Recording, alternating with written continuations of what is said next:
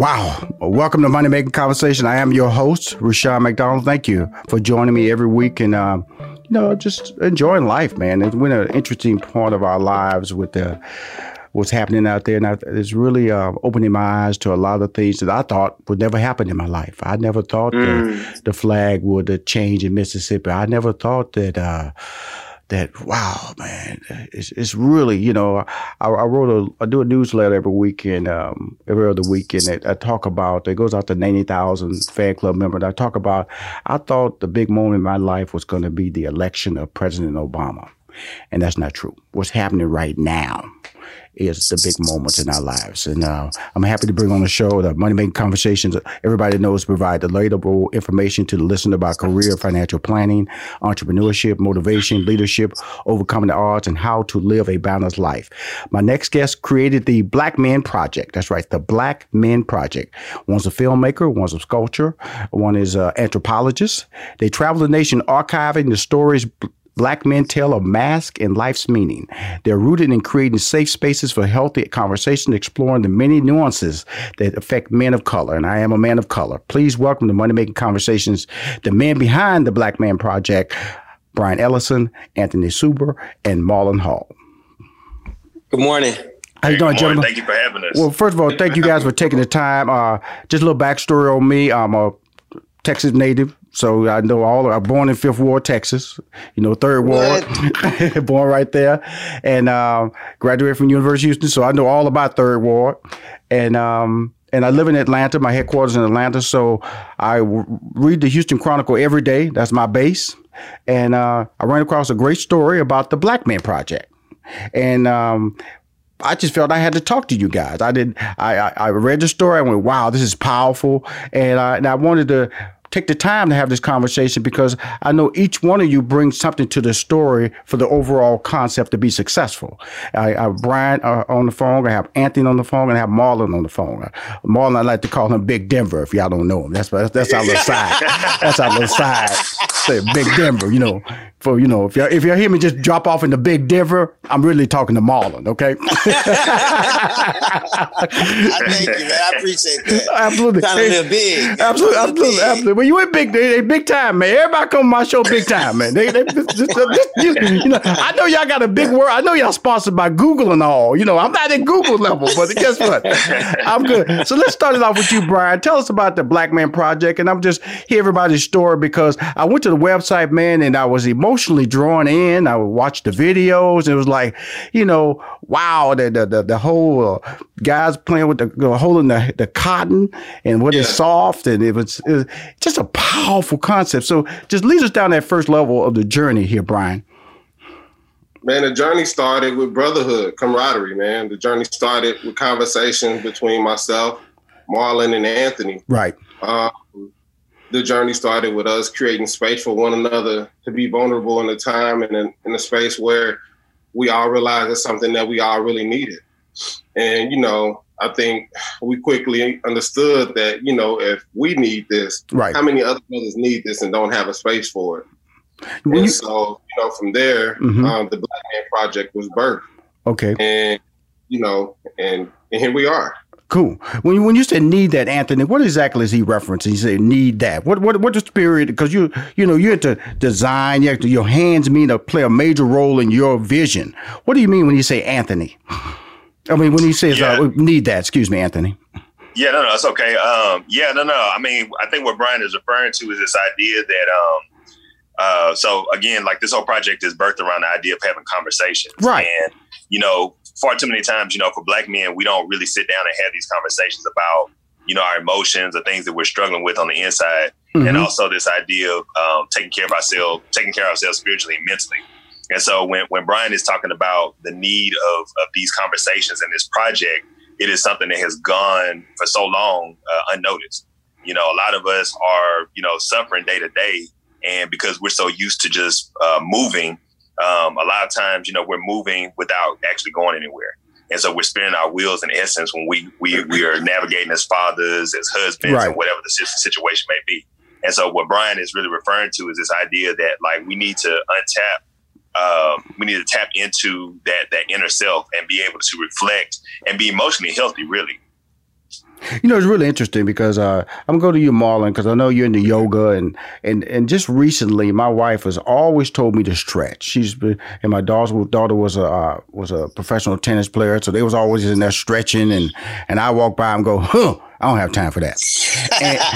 and my life, and then so finally, my body just gave up. It was aching. It was like feeling bad. I felt like my age. Okay, I walked like my age, and I started stretching, and that's that's the whole part of the conversation that we're talking about, being able to provide us with additional information that can make our life better. And I have to bring that up about you because that's what I love when I was doing my research on you three guys. I read the article about you three guys. Each one of you guys is kind of like, if I just put you on like different statues, you affected emotion, physically, and visionary, different layers. One sees something, one shapes something, and then one goes inside and spiritually evolves you. And that's what I've done for me to go in a room and stretch for 30 minutes. It's something I thought I could never do because I'm one of those type A personality people. So talk to us about that, Marlon. Yeah, man. Anthropologically speaking, come on. You gonna start out with the big word up front like that, bro? Anthropologically speaking? How do y'all put up with this guy, Anthony Bryan? How do y'all put up with Big Denver like this? There you go. OFFGOP off top. Like when you think of like how humans evolve or develop, your capacity to evolve is directly proportionate to your willingness to be vulnerable. Right. We are only as growth centered as we are available to vulnerability. And we believe that vulnerability is access to transformation for Black men. Right. Whereas we've been taught that we should move away from things that have a semblance of sensitivity or gentleness, like stretching, like crying, like accepting a compliment and giving one. Yet we are finding that the evolution of Black men is in need of the desire to open up to new things through vulnerability. You know what I mean?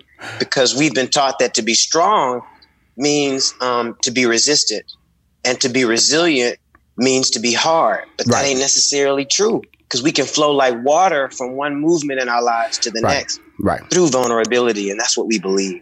Absolutely. My wife always tells me, so people will compliment me on my show early on when I first started it 3 years ago, and she said, can you tell them thank you when they say something nice to you? I go, oh, I didn't say that? And I realized I was not acknowledging people when they were complimentary of them, because it wasn't in my mindset. It wasn't in my lifestyle. It wasn't my approach to how you do business. The interesting thing about being a Black man, that's why I was attracted to this, because of the fact that we all know how women have evolved, especially the Black female.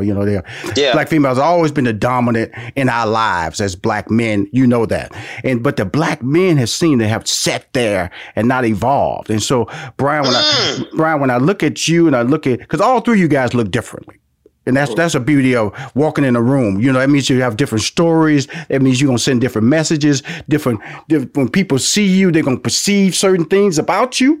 And that's why I'm telling you, I was just captivated by the whole concept, because you three guys did look like three guys who might hang out, but you look like three guys who were the right three guys to get the message that I need tied to the Black Man Project. Am I missing anything, Brian? Come on now. I'm just talking, man, from afar.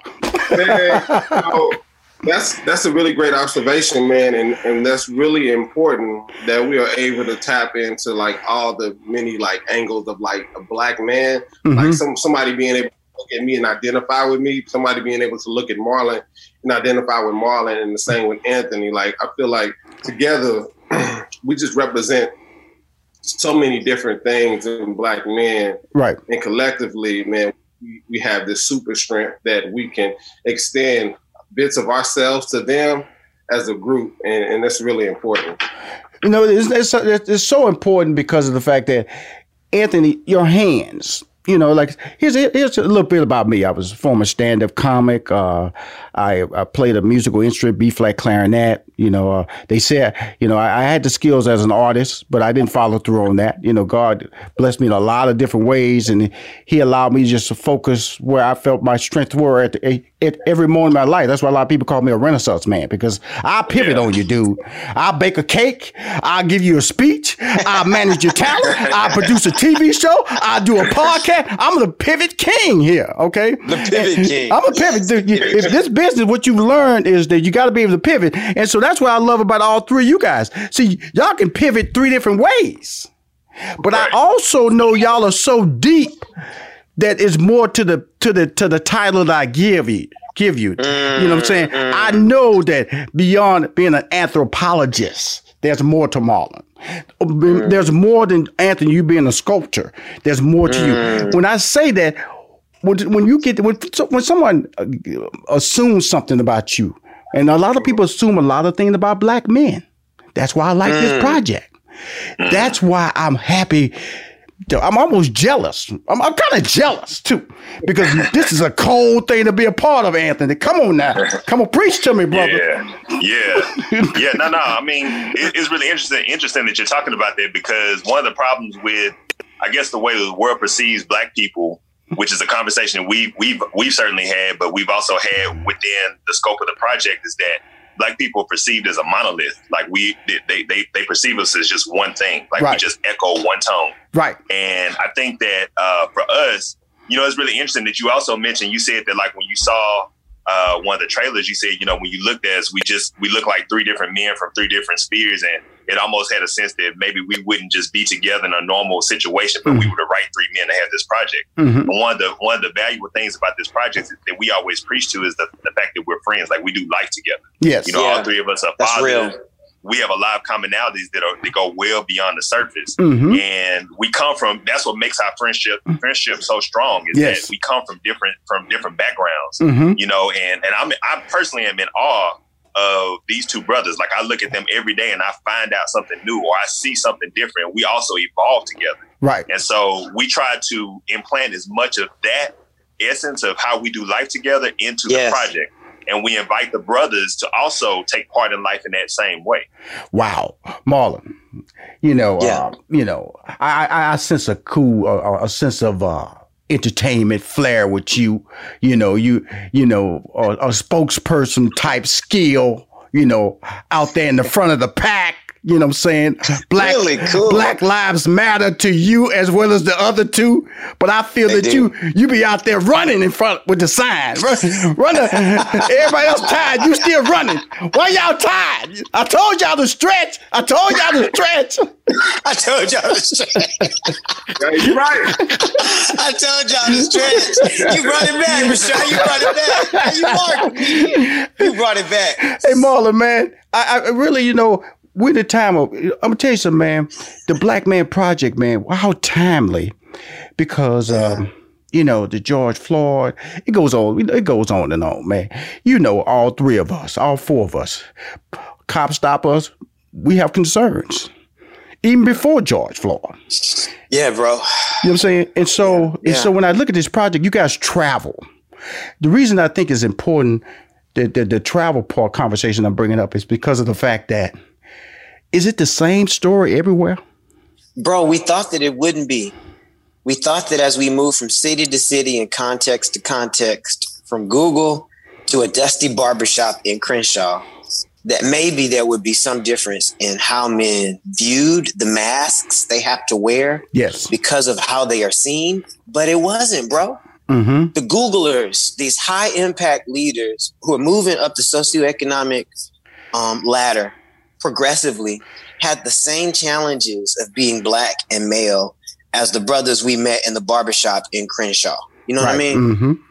And so what we discovered is that this is not a problem that is driven by class as much as it's driven by a desire for a change in culture. Right. Culture must change. And here's the truth, bruh. At the end of the day, when black men can flourish as human beings, all of humanity, the sum total of humanity flourishes. There are contributions for us to make as black men when we are free that will liberate the whole world in a unique way. And so our work is not just about Black men. It begins there. Our work is to heal Black men as a means to the end of bringing transformation to every human race. All people will be transformed when Black men, Black women, when Black folk get free.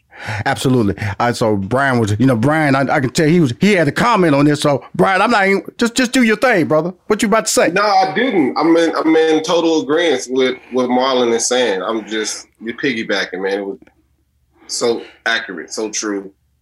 And it's so, you said something earlier, and I just really want to take this space to say, acknowledge the Black sisters, man, for. Yes, thank you. Yes. Yeah, for spearheading and just being ahead of time or being on time. Right. Because they are the examples that we follow, Yeah.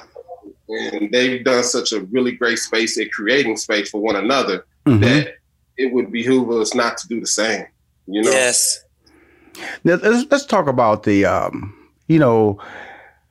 when I see white people marching, that excites me because we can't win unless everybody understands our cause, understands our pain, or try to relate to what we're sitting down. I remember after the first weekend rioting, I had like 5 white friends call me, and they went, "I didn't know."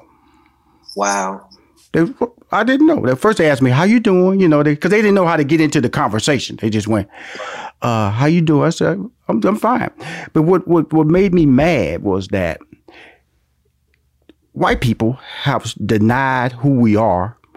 They won't tell people, white people, how we were treated in slavery, because that's a hard conversation to have. Be sitting in a room and say, you treated us like this. So acknowledge it with an apology, or acknowledge it that you did something wrong to us so we can move on. And that's the problem that the people are having in that transition, because they were not educated. They went from, the revolution, blacks were freed in 1863.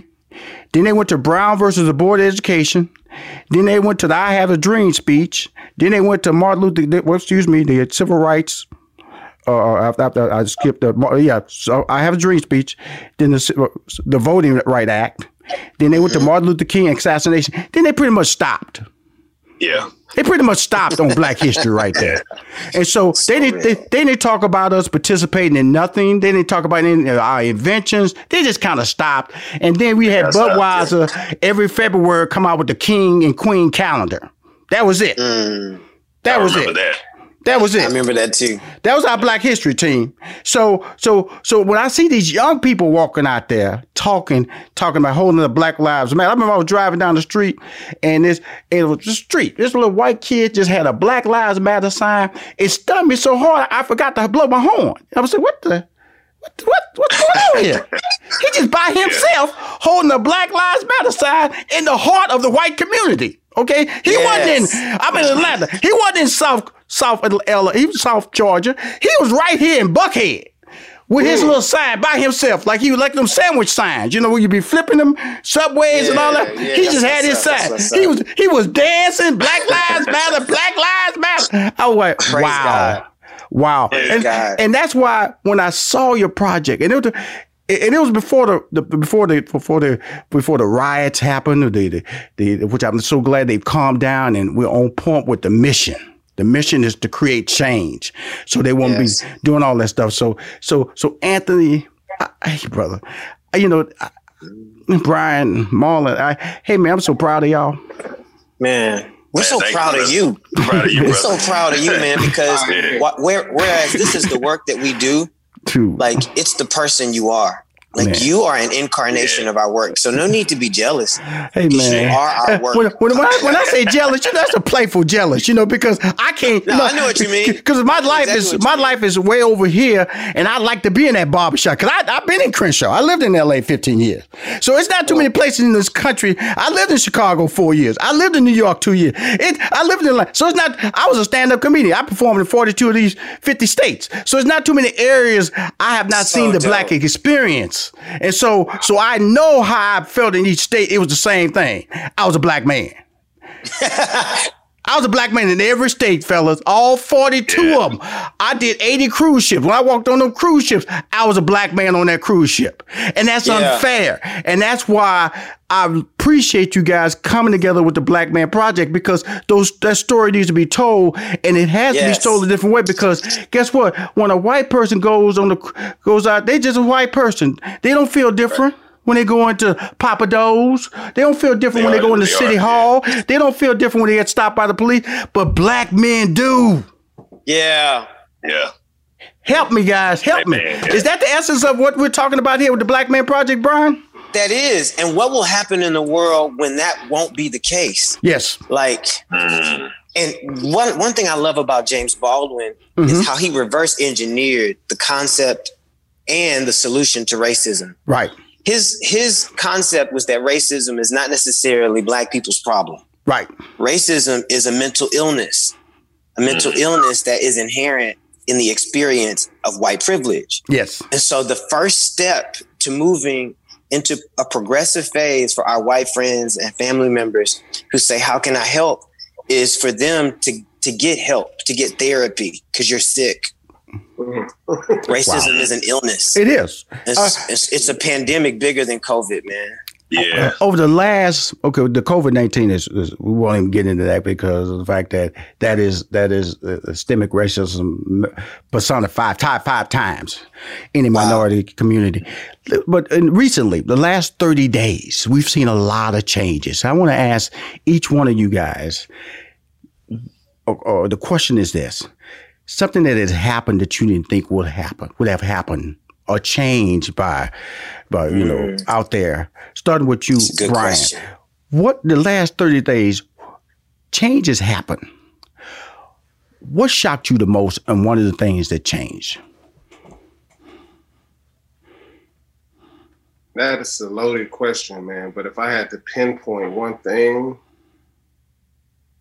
I don't know this brother's name. And honestly, it's no one thing that tops the other. But this is what's like this thing that's on my mind. This brother in Mississippi, he played for Ole Miss or Mississippi State. The running back. And he's like, man, if y'all don't change this flag, I'm not going to play here no more. Now, we know that for these colleges, these black athletes, they are the money. For him to stand in that space and all the remarks that came back to him that were so ugly, so negative. Yes. But he stood in a space where a lot of people would have been afraid to. And I applaud him, brother, man, because now they are in the process of doing just that.